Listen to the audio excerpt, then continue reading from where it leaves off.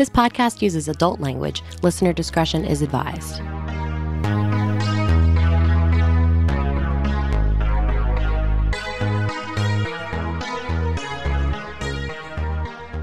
Thank you for downloading this first episode of the Less Than 83 podcast.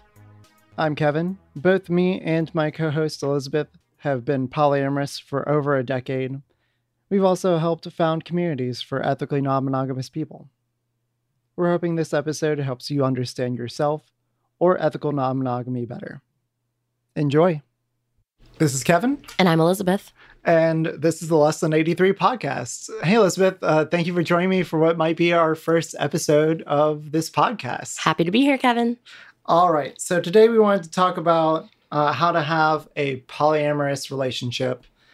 And let's zoom out a little bit at first and talk about polyamory. Mm-hmm. So polyamory is a form of ethical non-monogamy. Do you feel like you have a good understanding of ethical non-monogamy to kind of give the big umbrella term first? Yes. So ethical non-monogamy just means that you have the potential for, or actively you have, multiple consensual simultaneous relationships. Yeah. That's it. And polyamory falls under that umbrella by being a form of ethical non-monogamy where you're willing and able to have multiple loving relationships. Yes. So, romantic relationships in different forms. Mm-hmm. So there are a lot of things that are really important to have in a poly relationship. What do you feel like is the most important? Communication. All right, so let's start with the communication then. Okay. I am a really big proponent of what's called nonviolent communication. Do you want to tell me a little bit about that? So it's a form of empathetic communication focused on not being right, not being focusing less on blame and more on speaking to your own feelings and experiences and trying to express empathy towards your partners about what they're going through. And that, for me, has been the best tool. And we'll probably do an episode sometime in the future to talk more in depth about nonviolent communication. But I wanted to put that out there as something that you can look up on your own to use, to put as a tool in your toolbox. There are lots of things that you might need if you want to be polyamorous, or if you want to try to understand polyamory, or even in my experience, I think nonviolent communication and having good communication as partners is really vital to any relationship, even if you don't want to be poly. I completely agree. I think that any healthy relationship is founded on consistent, honest, compassionate communication. Yeah. Are there any other communication tools outside of nonviolent communication that you feel like are really, really important? Well, I personally have a tradition of sitting down with my partners once a month and having kind of a relationship check-in. So I would just say that's one of the tools in my toolbox. I find that it helps us really make sure that we're on the same page, make sure that we understand our relationship boundaries, our relationship expectations as being the same. And if there are differentiations between our perceptions of how the relationship is or should be, then those can be addressed during that time. I personally like to have these relationship check-ins in a neutral zone. So we usually go to a really chill restaurant. We like to go to this little hookah bar with Mediterranean food. That's our tradition. And there we can feel like we can really relax, and it's not our house, so we don't feel trapped or pressured to be in a certain way. I don't know. It makes more sense for me. But everybody does it differently. And another thing that I like to have is kind of a Google Doc about our relationship agreements. And for us, that mostly comes down to sexual safety, but it can also apply to lots of other things, as far as how often you have dates, how much time you want to spend together in your free time, things like that, whether you live together or not. All these are things that are different in different relationships. It's really funny that you say that because I'm very different than you. Yeah. In that way. In that I really like having my relationship check-ins in my own space, or my relationships in general, not have any sort of written document outside of our sexual safety rules that we have in writing, just because it became an issue in the recent past that people didn't fully understand what I felt like was clearly communicated. And so we all agreed on a specific rule or a set of rules and put that down into writing. But outside of that, I had never had any sort of relationship document. I know for you, that's something that's been very, very important, a key aspect of a lot of your relationships. Yeah. And I think part of the reason that we like to have written documents in my relationships is partially because there are a lot of DS relationships that I engage in, so dominant submissive power exchange. And so I personally find that when you combine open relationships and DS, I think that having a written document that, is a living document, but it's a written document, can help me understand exactly where I stand. Yeah. And what the boundaries and rules might be. So this really draws a great point that no two relationships are ever going to be the same, even among people who have been doing this for a long time. A lot of polyamorous relationships are going to be different, and that's okay. Like, if you really look at monogamous relationships, typically they are never, two in the same. But I think the public image of monogamous relationships tends to have a very monolithic and uniform display where there's a lot of variety in all relationships. That's and true. Something to be, cognizant of is that our experiences aren't always going to match what you want to do or is what is going to be best for you. But we're here to help provide things for you to be able to talk about, things for you to be able to understand that maybe you hadn't considered before. Yeah. Or just ideas of how it might go or how you might want to have your relationship. And maybe this is a good time for us to talk about ourselves a little bit. I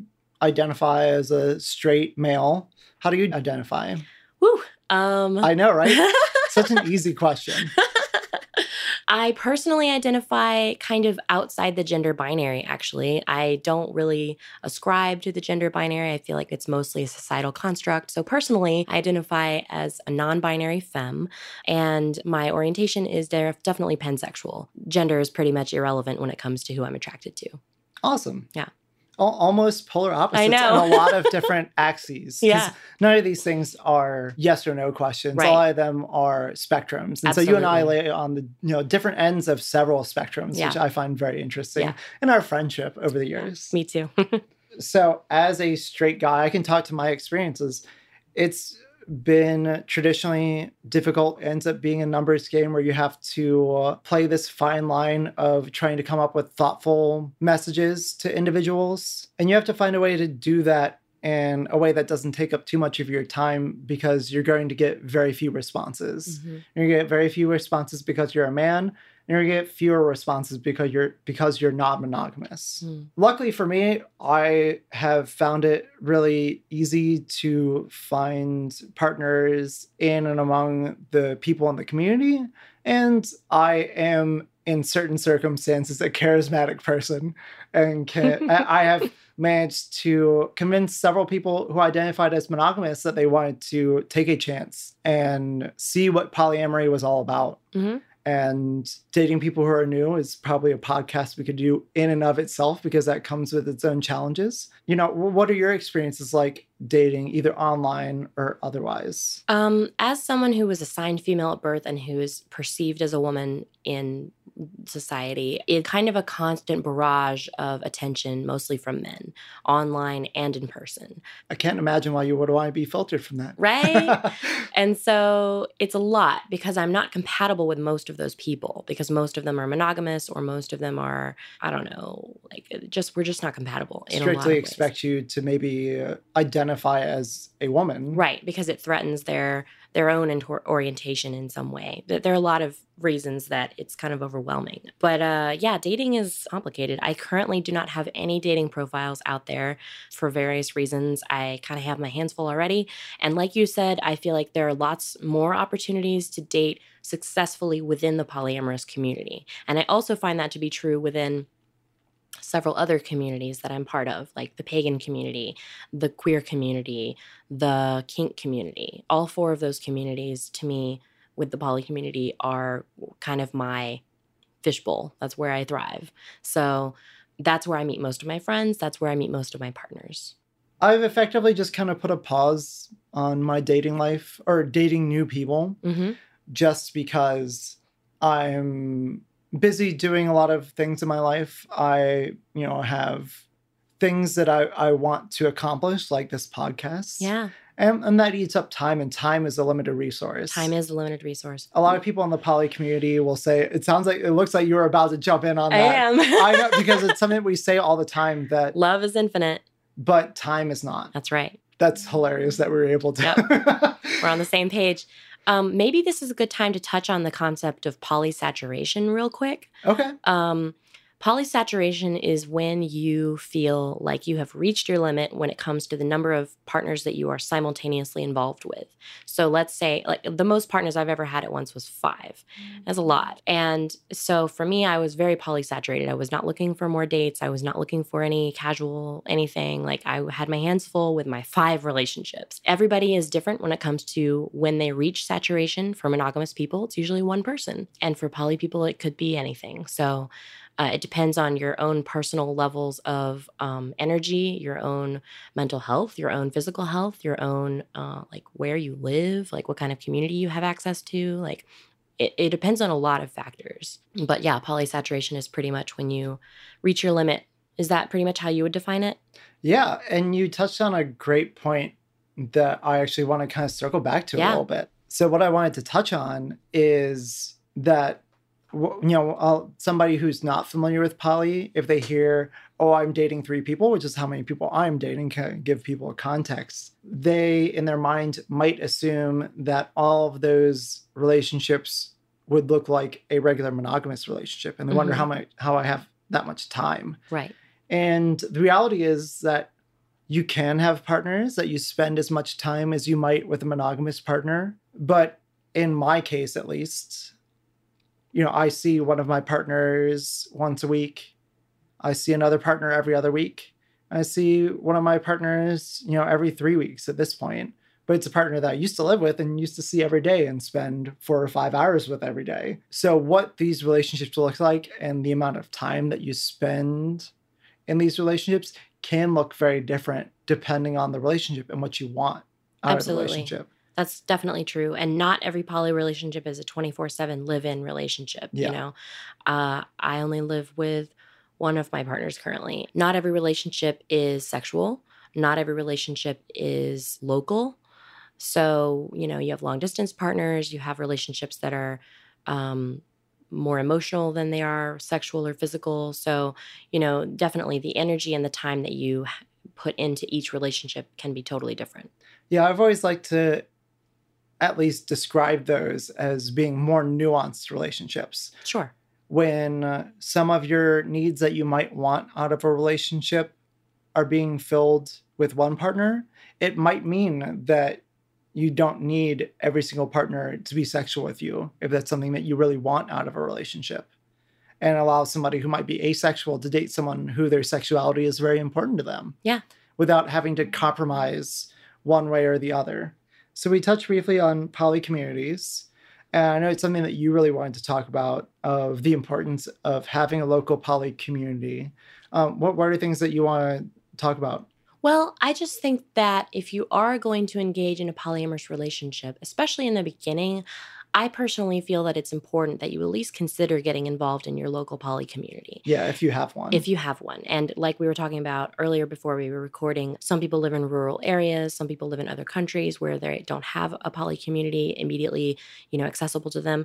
But the internet is an amazing thing, and I'm part of several online poly communities that I learn a lot from, and I engage with other poly people about, what we're going through, and those are the people that understand kind of what it's like to juggle multiple relationships, or what it's like to have a breakup while you're dealing with NRE and things like that. I feel like the poly community can be a huge support and can be a huge resource for education.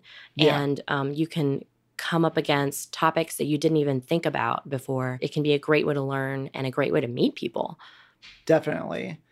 And in my experience, I've found the poly community to be completely peerless, like the local community. And my ability to hear other people's experiences, see in real life people who are dating other people successfully. And, we don't receive any sort of feedback like this from the media or regular culture. Yeah. We don't see people like what the script is in order to have a happy, healthy relationship. And the trick is that there are a few things you can do to help, but nothing will ever guarantee that. And having people in front of you happily involved with more than one person, it is extremely validating. Yeah. And really allows you to recognize that it is possible. And polyamory isn't for everybody. Just because, and not all people who have polyamorous relationships stay poly. Not everybody who is monogamous stays monogamous. I've met a lot of people, like myself included. I was monogamous before I was actively doing this. Because that's what we're taught is our only option. Yeah.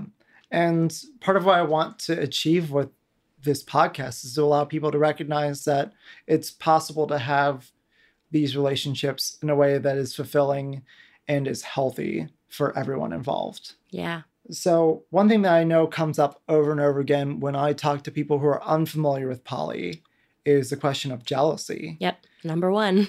So what is jealousy to you? How do you cope with it?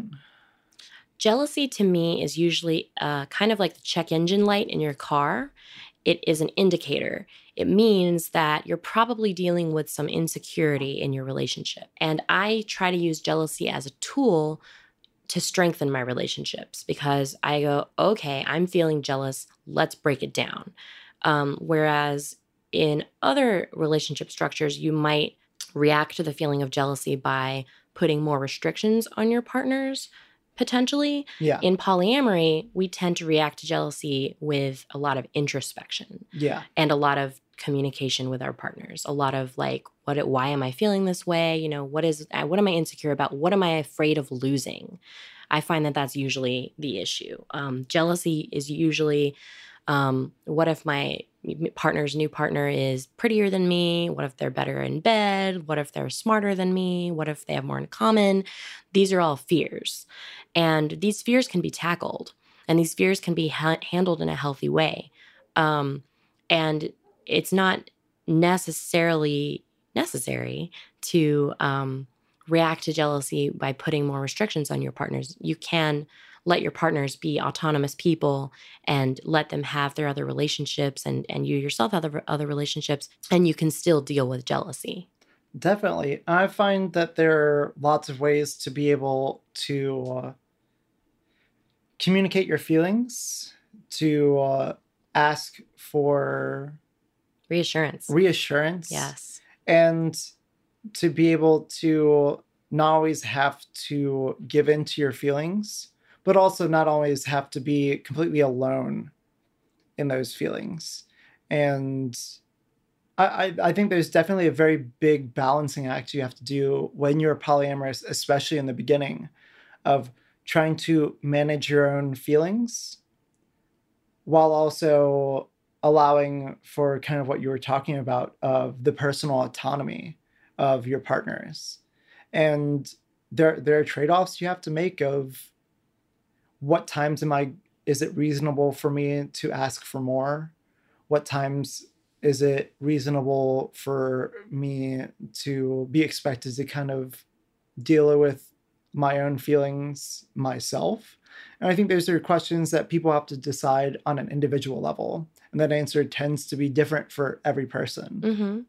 As for dealing with your feelings by yourself, I personally feel that that's part of where the poly community comes in. Yeah. Because you find other people that know exactly how you feel. And talking, hashing it out with them, getting their perspective on things, their history of how they've dealt with jealousy can be hugely beneficial. And, also friends and also therapy. Yes.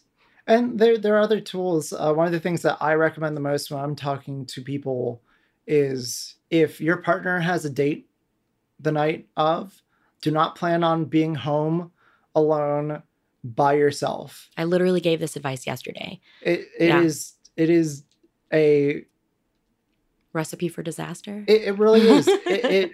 I call it the date night crazies. Oh yeah. I even as somebody who's been doing this for a decade, when my partner is seeing somebody new, I get this a little bit. Yeah. And it's important. There are ways to help manage it by not being by yourself alone, not doing anything, because your mind is your own worst enemy. Your mind is going to come up with likely things that are way more extreme or way more disturbing than the reality of the circumstances. Yeah. And that being said, whatever happens on those dates that your brain is focused on might not actually be the problem. They might not be an issue, but your brain is going to convince you, no matter what, Yeah. that what you're feeling is completely and 100% logical, that everything that your brain is coming up with is exactly what your partner is doing right now with that person that you always wish you did or that you feel insecure about. And it's just a playground for insecurities. Yeah. And making yourself busy, doing something, you don't have to be out with other people if that's not your thing. You can be home alone, practicing the drums, follow your passion, try to set up time to allow yourself space to be able to be away. And that'd be difficult, especially if you have kids or other responsibilities that tie you near or to your house. Try to have somebody come visit you. Try to do something that your partner really doesn't like doing. Yeah. Take those kids and go see that movie series that your partner just despises. Do whatever you feel like is helpful to you and things that you find really invigorating and distract you really well during that time, so that when you guys meet back up after the date, if that's a thing that you do, that you can do so with a clearer head than you might otherwise. I definitely agree. I recommend engaging the creative parts of your brain if possible. That can be playing video games or playing an instrument like you mentioned, or, painting or doing some writing. Or Yes. I personally do like to distract myself with other people. Even though I'm an introvert, I find that if my partner is on a date, it's best for me to be around other people, Yes. my friends, people who love me. I go to my favorite bar, I hang out with my friends, or other partners. Like I set Why up have my you own never dates. invited me out? We should do that. We should. We should. And yeah, definitely be kind to yourself when your partner is on a date. That's my recommendation for sure. Yeah. It's something that's easy to say, but hard to do at Absolutely. times. I recognize that. Is there anything else that you wanted to talk about in regards to jealousy or maybe envy that you feel like we haven't touched on yet? I feel that some of the date night crazies can be actually a fear of missing out. You've got that FOMO, and that can be like, oh man, my partner never takes me to movies, and he's going to a movie with his new partner, and like I feel envious because I want to go see movies with him. I'm going to take a page out of your book. In those circumstances, what you should probably do is bring it up to your partner, like, hey, you took this person out to a movie, and I really wish we did that more. Yeah, I agree. And that's a tool to strengthen your relationship and help fill that gap. I completely agree. Yeah. One thing that's important to a lot of polyamorous people is STI testing. A lot of people who are unfamiliar with poly ask me questions about my sexual life that I really wish they didn't. Yeah. Because this is something that is so front of mind. I see this as very akin to when gay marriage was about to be legalized. There was a lot of discussion focused around the sex and sexuality of people who were homosexual, when really these are people who are wanting to, just like us, we're people who are wanting to have relationships with other people. Some adult relationships include sex, but that doesn't mean that is the what focus. that doesn't mean that that's what the focus of these relationships are. Exactly. I feel like when you step outside of the kind of cisgender, heteronormative, monogamous paradigm, then you have a lot of people questioning about sex and and sexual safety. And yeah, STIs are definitely like the second thing I talk about to new poly people. Jealousy is probably the first one. And then STI testing. I personally go get tested every 3 to 6 months with my partners. We make a date of it. We go hang out together. The clinic I go to doesn't allow cell phones in the lobby, so we have to entertain each other. And, we just make a day of it. And, it takes a couple hours maybe. It depends where you go. But go get the full panel, make sure you're on the same page with your talk about fluid bonding. Fluid bonding is when you have unprotected sex with your partners. Maybe you don't use condoms, don't use dental dams, whatever. You feel comfortable enough that you are on the same page with your partners when it comes to your STI results, and you are comfortable doing that with them. So everybody handles STI testing and fluid bonding a little bit differently. People go get tested at across different spans of time, or maybe a different number of times per year, or maybe it's only when they have a new partner or something like that. I just like to have recent results on me. I usually save them in Google Docs so I can pull them up on my phone no matter where I am. So if I'm on a new date with someone, then I can just pull up my results and show them right to them right then. And some people reserve fluid bonding for like only their nesting partners or like only their spouses or something, and that's fine. And some people are handle it a little bit differently. So it's totally up to you, what you're comfortable with. It's about your body, your safety, your health. You need to have those open conversations with your partners if you're going to be engaging in sexual activity. So yeah, STI testing, it's really not as big and scary as people think. It's not that hard once you get the ball rolling to like go get tested regularly and to have really open conversations about these things. I find that the poly community talks about STI testing pretty openly. I think that it's great to be sex positive and to educate yourself about your own health and safety. I definitely didn't know much about STIs when I was engaging in monogamous relationships or as a teenager. It wasn't until my 20s and I was engaging in polyamorous relationships then I did my research and learned a lot about how different STIs are contracted and, what the actual risks are and how I can protect myself. So that's another benefit, I think, of the polyamorous community is that we can all help educate each other about these topics. Definitely. Some of the things I wanted to kind of break down what you had said. First, maybe give a definition for nesting partners who may not be familiar. A nesting partner is a partner that you live with. Yeah. You also mentioned full panel. One thing that I would say, full panel is a word usually used by lay people to mean all the tests that you will give me. Mm-hmm. And something to be cognizant of, not everywhere tests for the same things. So have them written down, have them like specifically go over with whoever the healthcare provider is that you're going to be seeing. These are the specific STIs I would like to be tested for. Yes. Another STI that has an interesting reputation is herpes. Yes. There are at least two types of herpes. Chickenpox is also a type of herpes, but the main ones that people are concerned with are 1 and 2. Yeah, HSV1, HSV2. Exactly. And a lot of clinics don't test for it at all because such a large portion of the population already has it, and most people have no idea. Yeah. Most STIs that you get, you will not have symptoms. So you certainly cannot go by symptoms because, you can have no redness, no rash, no burning when you pee, none of that, and you can still have an STI. So regular testing is very important to me and to many people that I know. The stigma around certain STIs is a whole other topic. I feel like we could probably do a whole podcast just on STIs. Educate yourself, get tested regularly. I feel like those are pretty fair pieces of advice. Yeah, and just be open and honest about what you're willing to do. And no sex is 100% risk-free. Mm-hmm. And so it's about managing what sex you want to have. I know you had mentioned kind of briefly, types of protection, mm-hmm. but recognize and specify with your partners what types of sex do you consider worthwhile of your testing protocols. If there's different delineations for different parts of your testing protocols. I know it's very common for people to have different rules around oral sex versus, vaginal or anal intercourse. Mm-hmm. And so those are things to make sure that everybody's on the same page about, at the very least. Yes. So let's try to wrap this up just talking about, maybe the things that you've enjoyed most about poly and the things that have been most difficult for you, or the things that you find have been the least beneficial parts of your life to being poly. Okay.